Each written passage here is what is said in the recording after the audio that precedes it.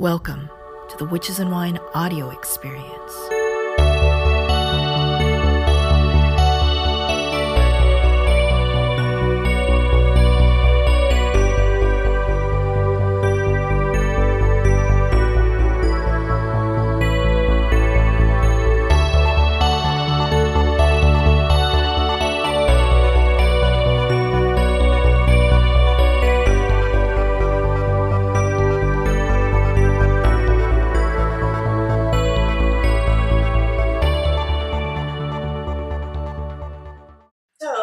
Customary zhuzhing of the hair.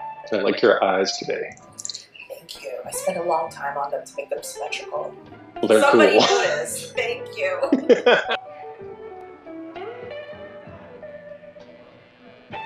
Hello everybody, Chalon here, and today I am back with one of my favorite magic people. This is Aidan Wachter, and we had an interview more than a year ago about his book, 6 Ways. The first way to go to kind of think about spirits is to realize that they are not necessarily super different than you are. If you treat yourself more like a spirit being, you can get more done magically. And then if you treat them more in the way that you would like to be treated as a person, they tend to reciprocate a lot harder. If there was a new witch coming to me, I would be like, this is a book that you absolutely must have. I recommend it all the time. I think anybody who's interested in magic, just any sort of practical magic, should buy this book, read it, actually do the exercises in the book, and I've actually done the exercises as well, and they're amazing. So it is such a pleasure that Aidan is back to talk about magic again, and also, exciting, he has a class coming up. It's called Building the Bones, and it's starting in, is it 2 weeks? It's just about 2 weeks. About 2 The weeks. 2nd of February. So I do have the book as a required reading for it, but mostly as background. And there are some exercises that are shared that way. The exercises and the thought processes that were inspired by 6 Ways, your book. I mean, it changed the way that I think about magic. And now you're saying that this course, there's going to be new material, things that aren't in the book. Right. Yeah, it didn't make sense for me to teach straight from the book. So Building the Bones was like, what can you give somebody in 8 weeks that they could then run with in actually a more directed fashion than 6 Ways? So one of the things that I found really inspiring about 6 Ways is before I read this book, I was having a really hard time reconciling my lack of belief in magic with the idea of magic. So for those of you who may not be aware, I am an atheist witch. I've been a flagrant atheist all my life. I've softened my stance, partly in thanks to this book. But after reading your book, and there was, I can't remember the exact line, but the basic idea was that you can hold many different, sometimes totally disparate beliefs at the same time. Right. Can you talk a little bit more about magic as a practical thing, magic as something that you can use in the real world? Sure. I mean, to me, it's like any other kind of skill or talent set, right? That I think it's innate to us as a possibility. It's like accepting, what's the best term? Let's make up a term for it. Kind of like maybe like a subset of physics, almost, that magic ties into. And it's not in a mathematical sense, but that if this is a part of reality, which is my experience of it, then you should be able to interact with it just like you can other aspects of reality. So like we know that like music moves people, but different music moves different people, right? And so same thing. I think that magic is effective, but different magic is effective for different people. So I don't think that kind of belief in some religious structure in particular, because I think that that's super recent. That's like the last 10 minutes of our existence as people, as I think of it. And so why would I attach myself to that? If what I'm looking at is, at most maybe the last 5,000 or 6,000 years of human history is what we've churned into the religions we have now. But we know we've been pretty much like this for like 150,000 years at the very, very least. So why is that last few minutes so important of that day, if we kind of view our history as a day? And what exactly is your angle, if it's not, devotional, like religious magic, or, because there's so many different types of magic, but you have a very specific sort of, I'm going to call it like a genre, specific genre that you seem drawn to and that I personally have found myself more and more drawn to. Can you talk a little bit more about animism? Animism is kind of, it's like, this is like anything else. So we could find like academic definitions of animism, and I don't care, because it's like I'm not doing this as an academic practice. To me, animism is the idea that most things could be engaged with as if they were kind of like people. My little bobcat skull. Yeah, totally. There's somebody in there, and I can talk to that person now because we've had many years together. And so animism opens up this door to getting assistance and getting information from non-human sources, just by being open to the idea that I could go outside and, with the intention of finding help for something, for a problem. And if I've kind of developed the sensitivity a little bit, then I might find that that is a stone, or that that is a piece of wood or a tree or something, that I could go, hey, I have this going on. Could we enter into a relationship, and could I get your help with it? I'm sure a lot of people are going to be like, that sounds like hippie stuff. It is hippie stuff. It totally is. What I'm trying to have people understand, hopefully through my videos, is that there is value, even for somebody like me, an atheist who's just like, whatever, to find that there's relations and help that can be found in what you call, and you have a specific term for them, it's like the field, the allies, and the others. So it's not just your mom and your next door neighbor. There's an invisible field that can help. The field to me is just everything that is happening and everything that could happen, right? So it's potential and actual, right? Reality. And so I think that, which is kind of backed up by some kinds of science, we look at some of the quantum entanglement issues, or the idea that what we observe is changed by our observation of it.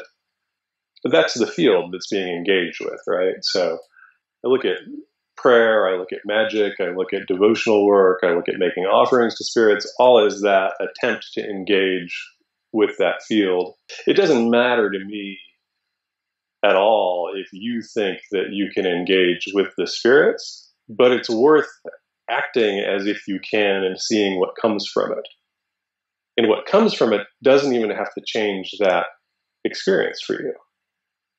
The fact that if you set up an altar or a shrine or something and burn candles to a particular energy or a particular spirit, if that works for you and you get what you want out of it, why does it matter whether that's real? Somebody sent me a really nasty email, which was really funny, because they were like, I think this is all placebo effect.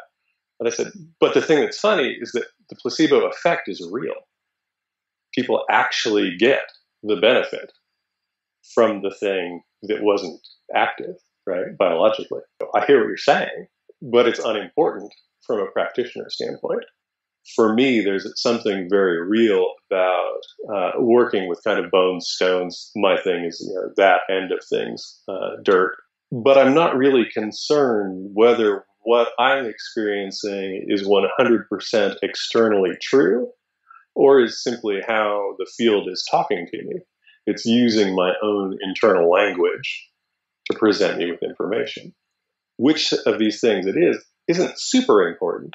I believe that I'm dealing with external entities, and I have good reason, I think, to believe that after 30 years of this.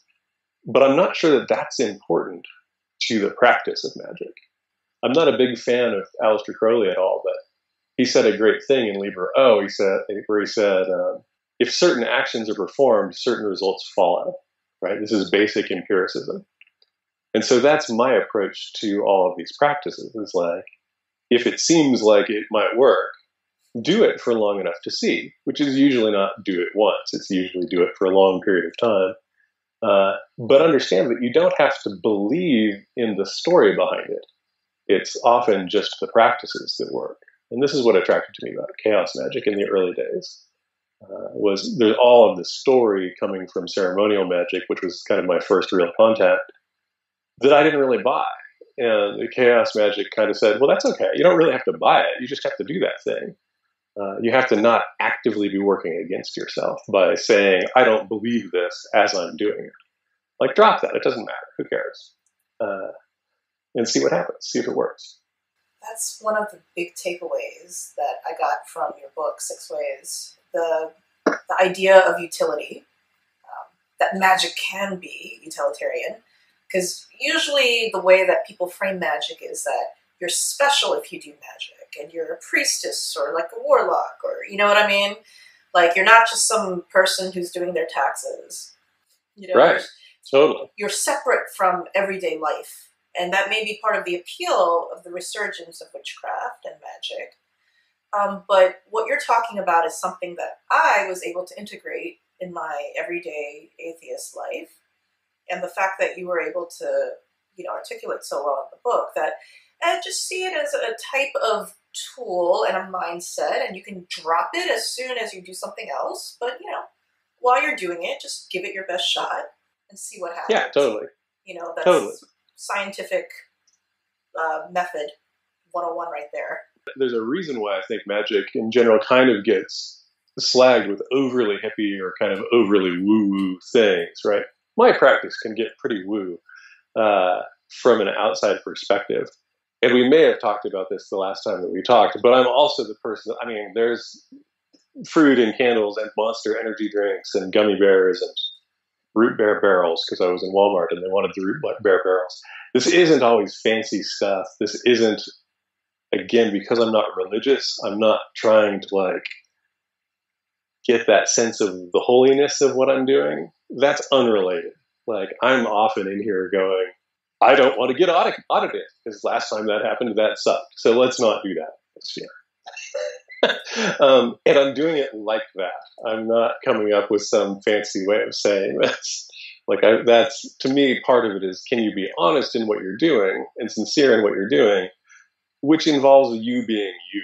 And for some people, this will be super flowery, but sometimes it's not. And for a lot of us, I think that is one of the keys to opening it up. If we look at a lot of these books of magic, even mine in some ways will have language that doesn't resonate with us. But I think, I always try to be clear, change it. It doesn't matter. Look at what are the key points that you're trying to hit and put it in your own words. It just doesn't matter.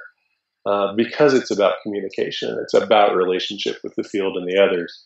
Or your deep mind, whatever you're comfortable with, wearing the face of the field and the others. What exactly is the field, the allies, and the others, in your experience? In my experience, the field is just everything that, as I said before, I think that is manifest and unmanifest, but so it's the potential. Because part of the interest in magic, I think, is bringing about things that don't quite make sense in a normal scientific materialist causal chain, right? I shouldn't be able to do a spell to get a better deal on the car that I sell, right? Because there's no way for me to actually influence that, right? Unless I'm doing some NLP to the guy on the spot or something, right? And actually trying to mess with his head, which I'm not into. But and yet it frequently works. And so there's some other kind of causal chain going on. And so the field is everything that we could possibly touch. And it's important that includes things that aren't present, which is why the unmanifest part's in there. And then the allies are any of the allies and the others. The others are basically all of the apparently non-human or non-incarnate kind of spirits or powers that we can deal with. And the allies are the part of that crew that are attached to us and have our backs. So all of the others don't have our backs. All of the allies, by definition, have our backs. And so we don't feed the others when we're making offerings. We feed the allies. And hopefully that lures some more folks in to come and play with us. They go, oh, this is pretty cool. He buys us candy and energy drinks and feeds us candles and stuff that we like.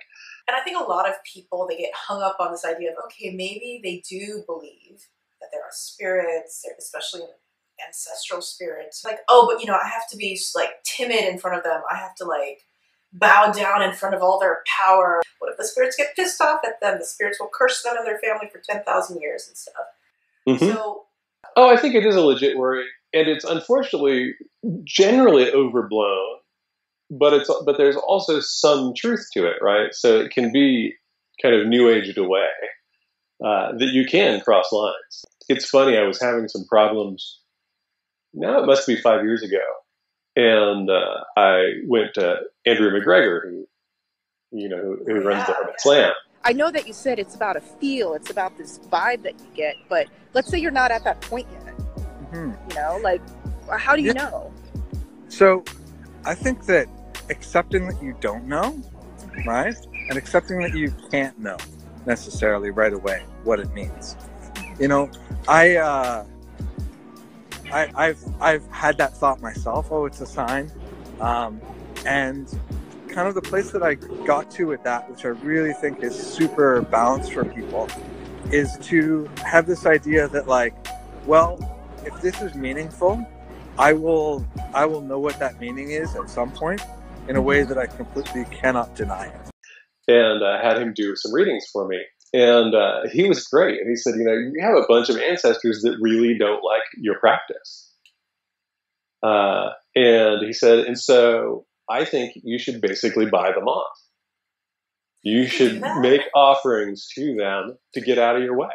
And that is my close-in ancestral practice, because there is a lot of resistance from my close-in dead.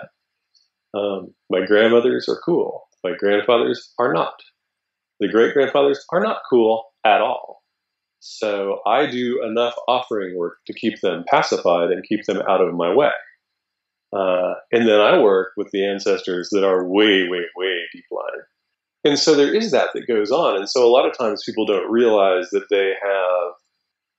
This is kind of a hard one to talk about without kind of throwing people that have issues with kind of reincarnation concepts. So if we don't think about it as reincarnation, but we think about it as being bloodline, perhaps, that makes it a little bit easier. So let's say that we could use my family as an example. So part of my family was Mayflower people that came over with the Puritans. So if I think about that, tied into this kind of animistic spirit model, they were probably not popular at all with the people who lived here in this country. And probably were heavily involved in all of the shit that was done to that. And this can kind of produce, if we believe in the ancestors and we believe in that connection, these connections to things that work against us. We can do this if we move into houses. There's bad houses that are mostly about bad things that happened in houses, right? So you living in the city where we rent a lot, things like that. So whatever the people before you really had like an incredibly hateful, loveless relationship and were in that apartment for 30 years, coming from kind of this spirit model, isn't it likely that that attracted to some stuff to that house that is bonded to that house until you do something about it?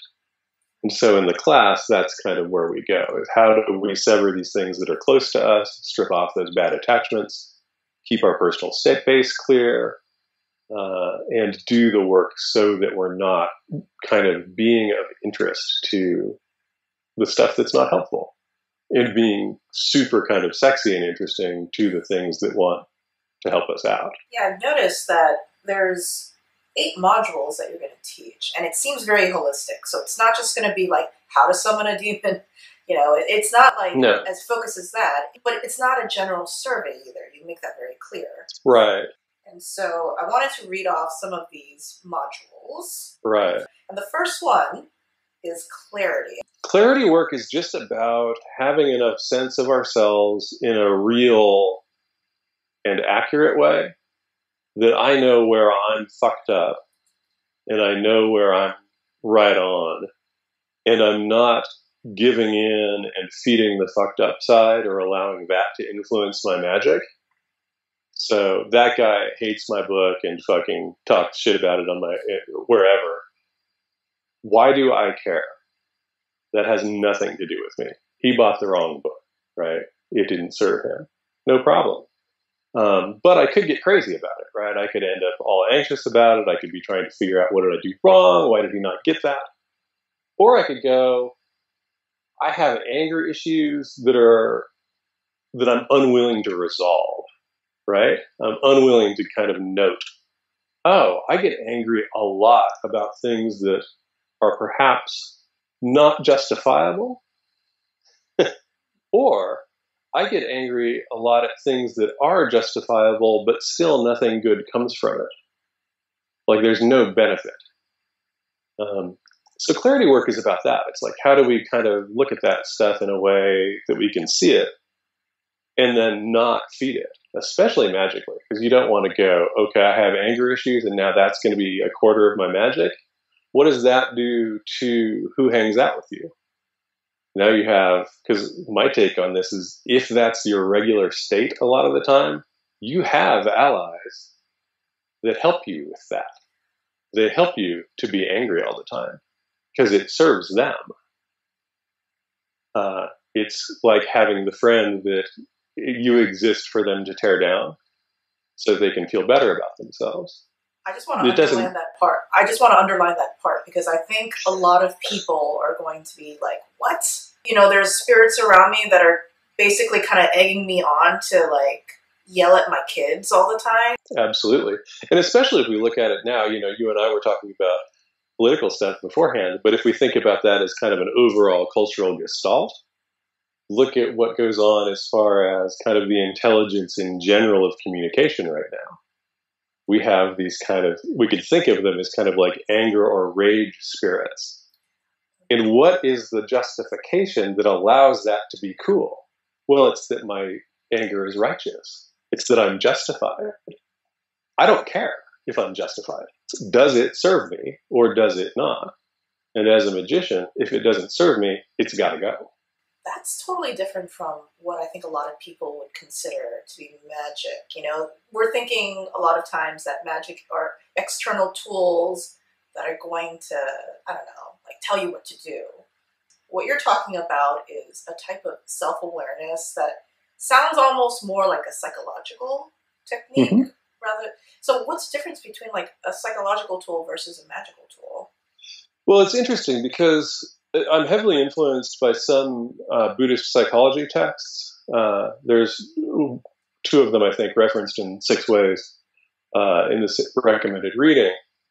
And what they talk about is a pretty, so I'll just look at that. And I am not a Buddhist, so I can't be, don't quote me as the source for, or even a reasonable explanation of this, but this is how I read this.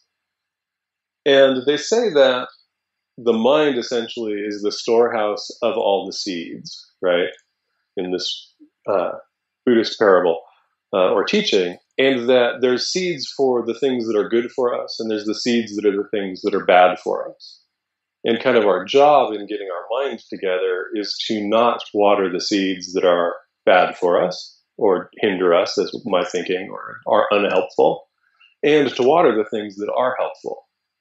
And to me, this is kind of super baseline magical work. It's like, yes, it's a psychological view, but there's no way for that kind of mindset to not influence both what we do magically, consciously and unconsciously. And a huge part of magic for me is, how do we stop doing what I would think of as the bad magic, which is the unhelpful stuff, unconsciously?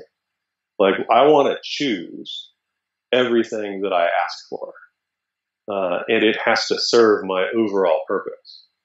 So there's shit that I absolutely would love to go off on that I won't, because it actually doesn't benefit my goals. I don't care if it's right or if I'm justified or if it's a righteous position. Does it help me get where I want to go? Yeah, I'm totally justified. That person tried to fuck me over.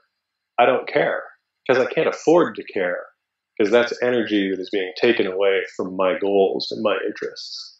I'm not looking for a resolution about my anger. I'm looking to be aware of it and to decide what to do with it as a magical act. You talk a lot about building energy and directing that energy, and the way that you talk about magic, it has a lot to do with energy, which Yep. It makes a lot of sense to see magic as energy, chi, whatever you want to call it. Totally. Some other modules that you have, power line, breath work, and I'm guessing those are all to help you kind of build that magic energy. Yep. The breath work is also a really great way to trick people into doing clarity work. Breath work is easy, breath work feels good, and it has the effect of making you aware of what's going on. One of the things that I had to really kind of question here was like, do I suggest a meditation practice? And meditation really messes with a lot of folks. And I think you can kind of backdoor into meditation using breath work.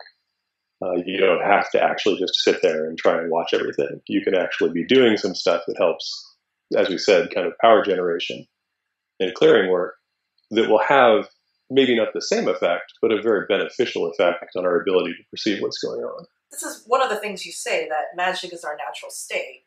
And so it sounds like this course is just taking away all the bullshit so you can actually be who you actually are fundamentally, which is a magical person.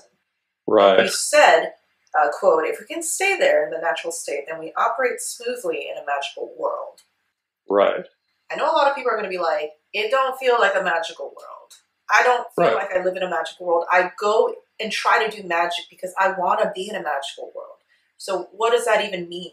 And so that kind of natural state is not that we're now in Harry Potter world and we can fly and we can shoot lightning out of our fingertips. So that would be cool.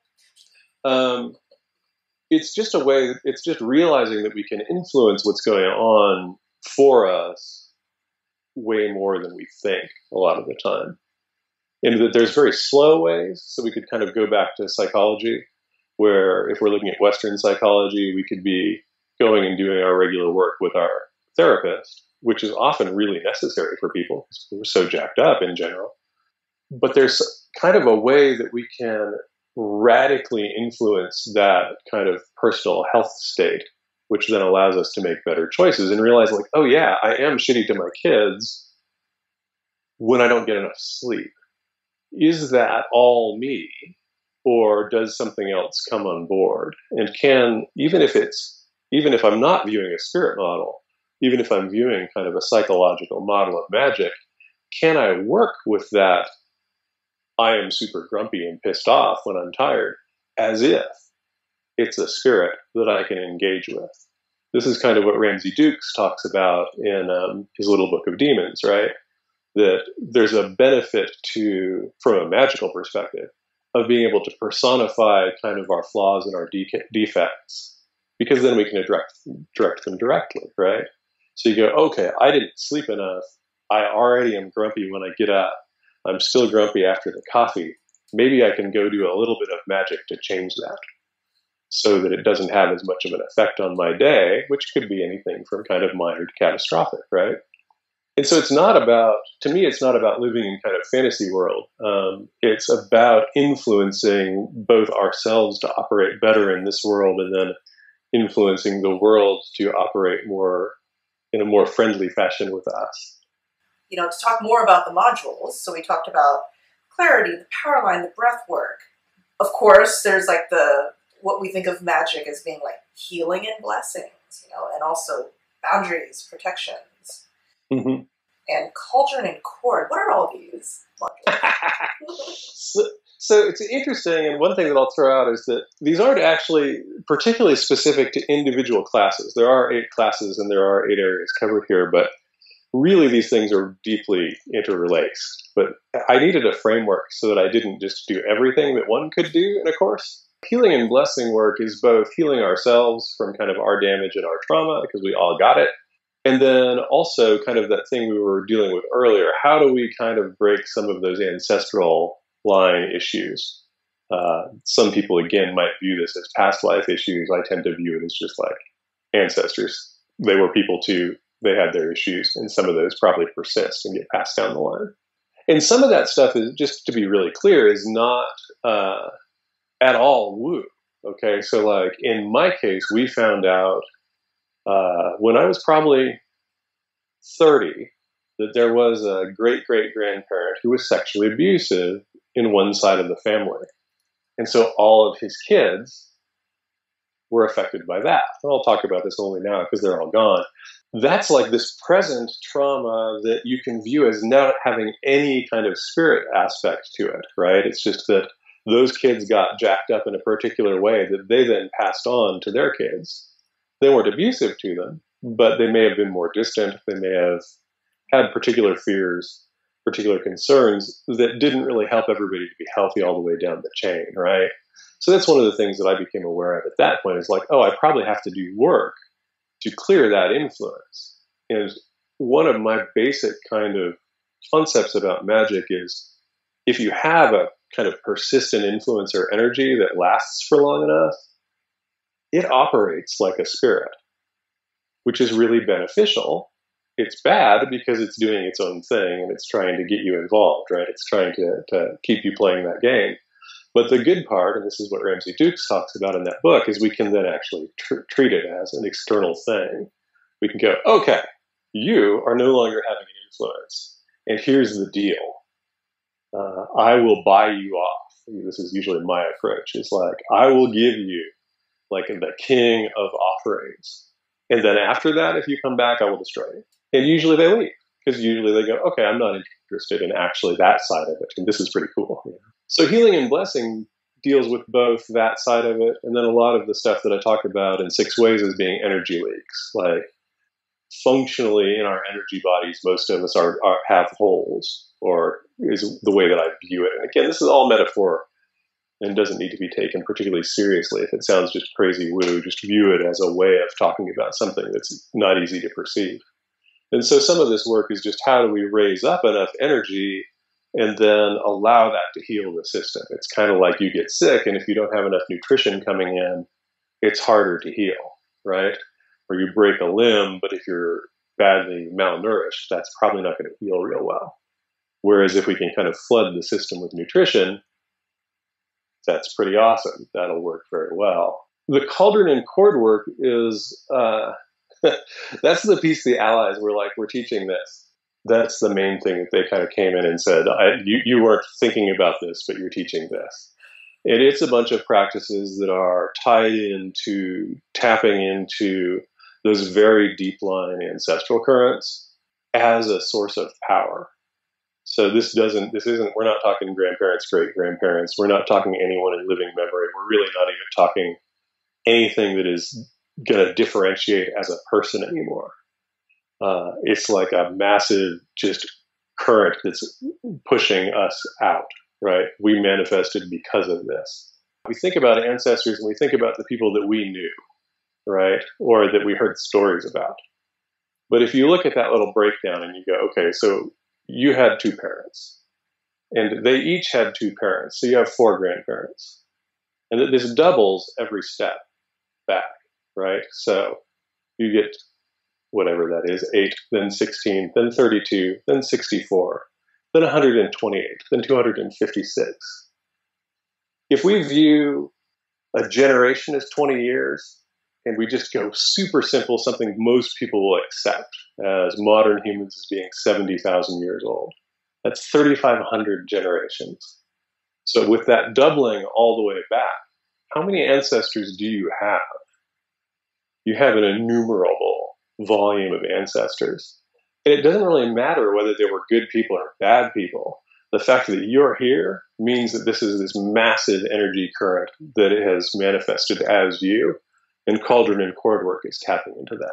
But it also sounds like we're going to have to do a lot of these things. It's not just going to be like, oh, we're going to get this information, a nice PDF, and that's it. No, there's a lot of guided meditation work that is intended to get someone started in the work, and then get them kind of connected enough to the work and being able to drop into that space.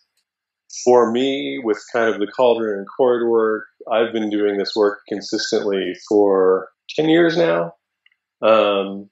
It took a couple years for it to really kick up. Like, I could feel benefit, but it changed after a couple of years. Like, a couple of years in, they were like, okay, you're serious.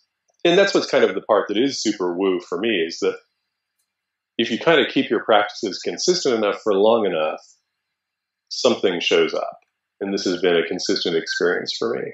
And again, I'm not claiming what that thing really is. for me, they appear as independent spirits. And at that point, things get very interesting because you can actually have a conversation with kind of that ancestral wave in a sense. You like can't literally become nothing like a works magical person, like a perfect mage in like a month. Oh my god. Yeah, no. Yeah, and it's funny. I mean, one of the things that I was thinking about when we were talking is I think that there's a view, and I'm not sure, it comes from I think it comes from both feudal states, in the West at least, and then into kind of corporate culture, which are very similar, and then into kind of video game culture. I can see this change where we really have adopted the concept of information as hierarchy as power, which I think is really wrong. I think it's just provably wrong from a magical side because there's people who just don't know shit. They have never read any of the books. And if they look at you wrong, your life goes to shit.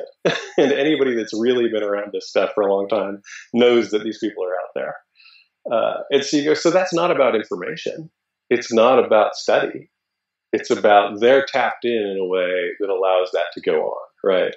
We see this with healers. We see somebody that, for whatever reason, took a Tai Chi class and now can do crazy shit to your energy body.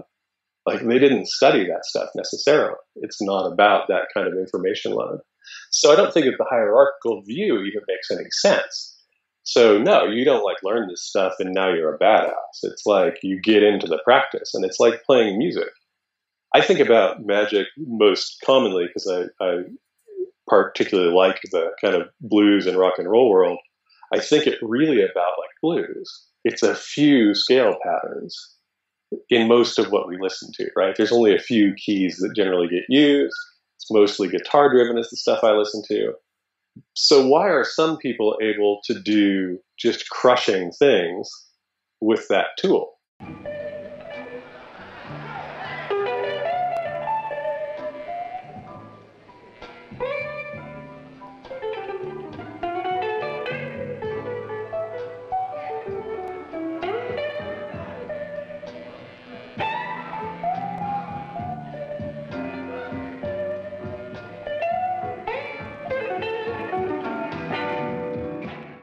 It's not because they leveled up.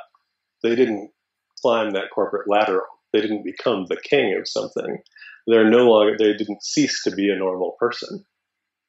They just tapped into that current and were able to use what they learned to make something amazing. And to me, that's how magic works. So it's like, I don't think you need much. And this is one of the reasons that I don't read a lot on magic anymore.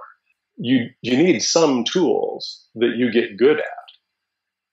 And so this kind of course is really functionally like, what's the most concise toolkit I can produce and actually teach in a short period of time? A lot of musical prodigies, they've been accused historically of selling their soul to the devil. Totally. You do the practice not because you're trying to build yourself up to become a quote unquote better person, but you're doing the practice so you become more aware, so you can strip away the bullshit, so you can be the person you actually are. That's part of the issue in the West, at least, is that we are so armored that we can't sense anymore, right? And this could be the emotional pain of other people or our own emotional pain, right? Because if we think about, I just have the guy's version of this, suck it up. Don't be a pussy.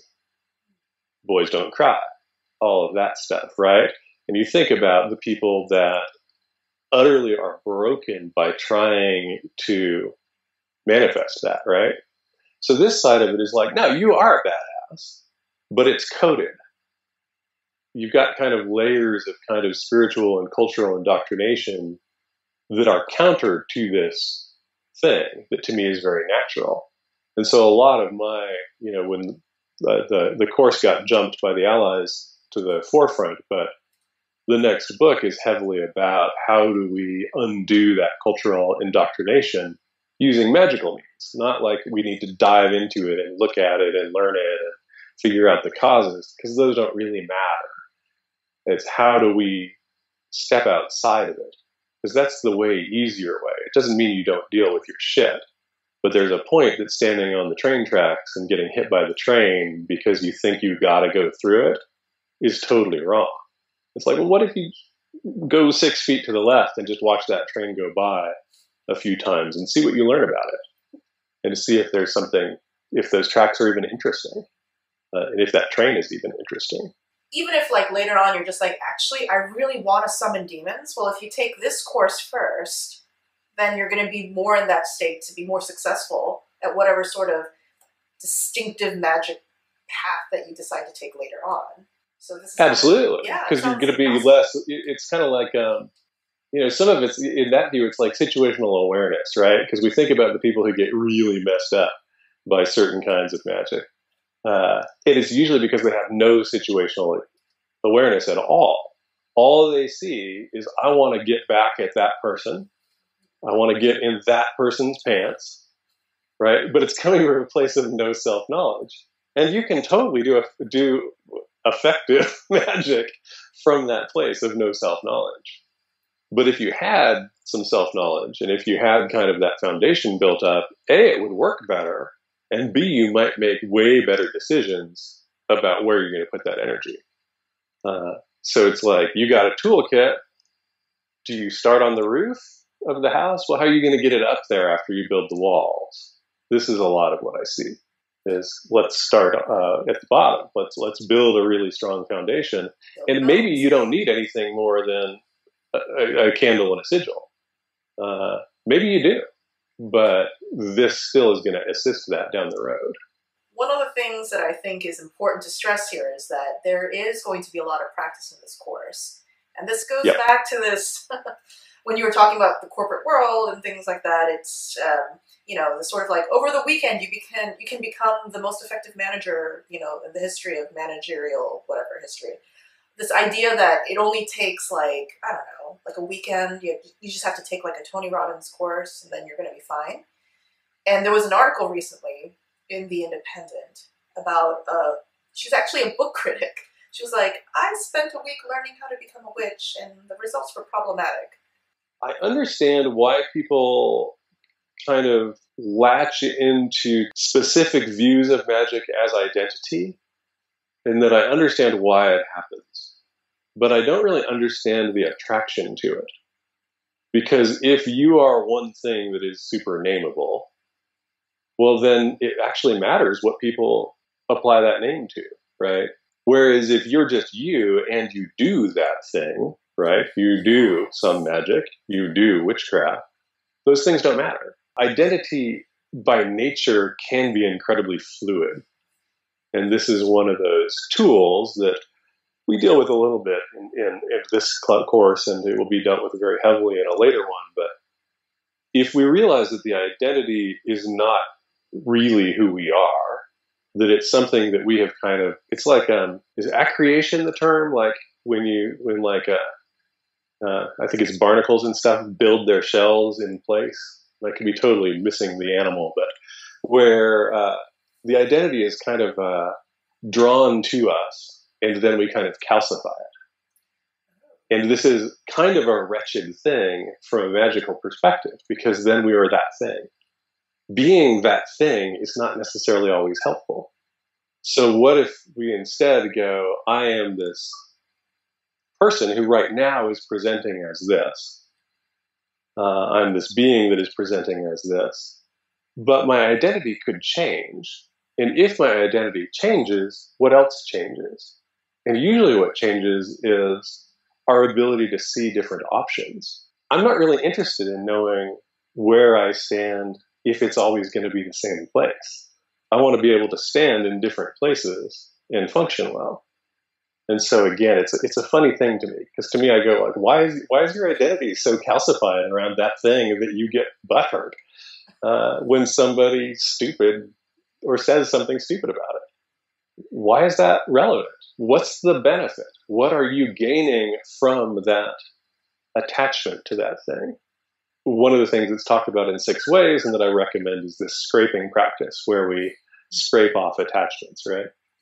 And every month or so, somebody emails me or contacts me and says, so how do I know which attachments I'm scraping off? I'm like, I don't think it matters. It's like, scrape them all off, because you'll reattach the things that matter. You'll reconnect to the things that matter. The course name is Building the Bones, but the type of bones that you're talking about is not the calcified bones, but it's more like this like very dynamic, I almost see it as like the structure that's like flexible but strong, like bamboo, you know, can bend. Totally. And I think that's one of the reasons why, like, the book, when I read it, it was revelation to me. We're not going to become fixed on this identity, and therefore this concept of, do you really need to believe in magic? Right. It's irrelevant. It's absolutely irrelevant, because sometimes an identity you have does believe and other identities don't. You're moving in and out of it. A lot of people are going to be like, I want to do magic, but I don't think I'm worthy because I don't believe in it. I have to really believe in magic for it to work, but I just don't. Actually, I don't think it's about the belief. It's about the actual practice. When I started with magic, I had reason to believe that it worked because I was dealing with possession experiences. And then as I kind of began doing more ceremonial magic, I had to come up with an approach that I could work with, because I didn't buy the story that I was kind of given. It didn't make sense to me. And a lot of what I was being told is, you have to either fake it till you make it, you have to believe, all of this stuff. And I went, no. If this works, it's got to be a little closer to just regular reality. Like, if I learn how to tune the guitar and I learn some scales, there's a potential that I could play some music, right? Even if I don't learn the scales, if I'm willing to sit with that thing, it's likely I'm going to come across them, right? Because they're kind of inherent in the thing. And I think magic is the same way. So I think non-belief can be a problem in the moment. So being a skeptic while you're doing work is a problem. And especially if you're doing long-term work, you kind of have to learn how to do that suspension of disbelief like you do watching a Star Wars movie, right? Where you go, okay, I am gonna get this out up front. I don't know if I buy this. I don't know if I buy that it's real, but I'm not going to have this conversation around the work I'm doing. And I'm not going to then go back to my journal and journal about how I don't think it's working, right? This also ties into that concept that's in the book, is about falling in love, right? Part of falling in love is choosing to not notice a lot of things. It's beneficial in that situation for that effect, right? And again, if we want to fall out of love, all we have to do is change what we focus on. Take off the glasses. Yeah, take off the glasses and go, okay, what is everything I hate about this person? What annoys me about this person? I'm not going to cave to the things that I find just super compelling. And so we kind of have to do the same thing in magic, which is we just have to get out of the way and do the work. And not be too concerned about whether it looks stupid or whether we buy it. It's like, you don't have to buy it. Just do the work. Do the sigils. Do the meditations. Do the guided work. If the deal is you get crazy and you go out and buy dirt from the cemetery and you do that as sincerely as you possibly can. Even if all you can do is kind of shut that side of you that goes, this is crazy, and lock it at home and give it a place, put it in an orange. Go, this is my skepticism, and during the course of this thing, I'm putting it in this orange. I'm putting the orange in a drawer. And I don't have to deal with it now. It's in a drawer. And that's really the key, is how do we don't need faith, we just need to not be in our way. I love that. You don't need faith. You just need to get out of your way, do the actual work, and just see what the results are. Because I think empiricism and kind of, it's one of the things I talk about in the class is that this is purely experiential work. I'm going to give you my stories because they're relevant to what I experience, and that's all I can share. I can fake this objectivity and kind of deny the stories and come up with a bunch of bullshit explanations that sound more reasonable, but I think that doesn't help. But if I can be clear, this is the story. It's a mythology. There's no reason for even me to take it 100% as true. It's just the story. So that story then allows the work to happen within a particular context, and then someone will go, oh, that story doesn't quite work for me, but what I'm getting is this. And that's the first communication with the spirits, usually. is where you go, you're running this thing. And this is where I think people can get really messed up within kind of dogmatic systems, is because that they'll actually get something that is kind of metaphorically true for them, and they're told to disregard it because it doesn't fit the dogma of the tradition. And that's kind of an awful thing, because your allies just tried to talk to you, is how I view it. They just said, we're interested in playing, and your belief that it had to happen in a particular way, you said, no, not interested. Doesn't fit my viewpoint. Like, well, that's shitty. And this is one of the things we kind of have to get beyond, I think, as magicians. There's shit that I do now that are still kind of really big leaps that I still have to have this conversation. And so I really will. I mean, I am the guy that would go, this is my skepticism about believing I could make my life like this, and I'm going to go put it in this orange and bury it in the backyard. It's a purely metaphorical, magical act. And it will give me the space to then do the work to see if I actually can pull that off. To me, this course, it just sounds like such an important foundational course for anyone who wants to do magic, or not even just magic, but let's say that you're into law of attraction. Get out of your way. When we say get out of your way, ego, get out of the way. Right. So that who you are actually authentically. And I think we all know deep down who we are authentically is like so powerful. It is not in the interest of the powers that be culturally that everybody be tapped into that. Right. And so the things have become structured so that we aren't. And so a lot of this work to me is also about that. It's like, let's just become functional. We don't have to become, grand wizard. Let's become totally functional and be aware that we can influence things, even if those things are just ourselves. Again, if you want to view it as a psychological process, that's monstrously powerful. The course is going to start, like you mentioned, is it February 2nd?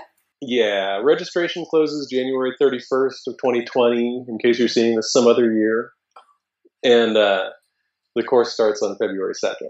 And it's 8 weeks? It's 8 weeks. Generally what you're looking at is somewhere between an hour and a half and 2.5 hours of audio downloads that are guided. It is all happening on Facebook, so I'm sorry for those that aren't on Facebook. Go create a fake account or something. So no written stuff. It's going to be all audio. So it's all audio, and then interaction in the group. That's a place where we can kind of troubleshoot, do Q&A. I will be very, very hands-on in the group. So if I have some people that have particular disabilities that I'm aware of, so I'll be working with those people to work around them. Well, I'm going to link down below the site where you can register for the course. Again, registration closes on the 31st, and the course runs from February 2nd to March 29th. Will you run it again? I don't know. I think probably, but it's probably a year or more out. I've got 3 courses that I'm intending to teach, and then I have 4 books that are in some stage of process. So it's a little crazy. So I'm not sure when the teaching side will come back around. Again, guys, this book, 6 Ways, and I think I mentioned this in my previous video interview with Aidan, but just touching it, it's like, I could be blindfolded and I could be touching my books and I'd be like, oh, this is 6 Ways. I still don't know why it's like that. It just is. Yeah, but guys, this is like one of my most annotated, used, and abused lovingly. It wants to be abused. Books that I have. And I highly, highly recommend, if you're unable to take the course, to at least get this book, read it, and go through it. I'm still going through it, guys. I'm still stuck on the trance part because me and meditation and trance are not friends. So this is something that you can actually work through, for a while. I've been working through it for like a year and a half now. So Aidan, thank you so much for spending this time talking to me about building the bones. Well, thank you so much. I mean, it's a total pleasure to get to hang out with you again.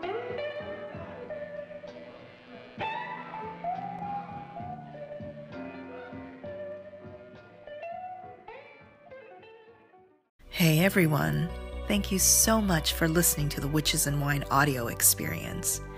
If you enjoyed this podcast, please consider supporting me on Patreon. You can choose between a few membership tiers. They're super affordable and flexible. Your membership helps me continue making videos, podcasts, articles, lots of different things about all this sweet witchy stuff. Links are in the show notes. Also, don't forget to go on iTunes and give this a 5-star rating. Each 5-star rating helps rank this podcast higher in searches so that as many witches can find and enjoy these episodes as well. Until next time, this is Chawan, signing off.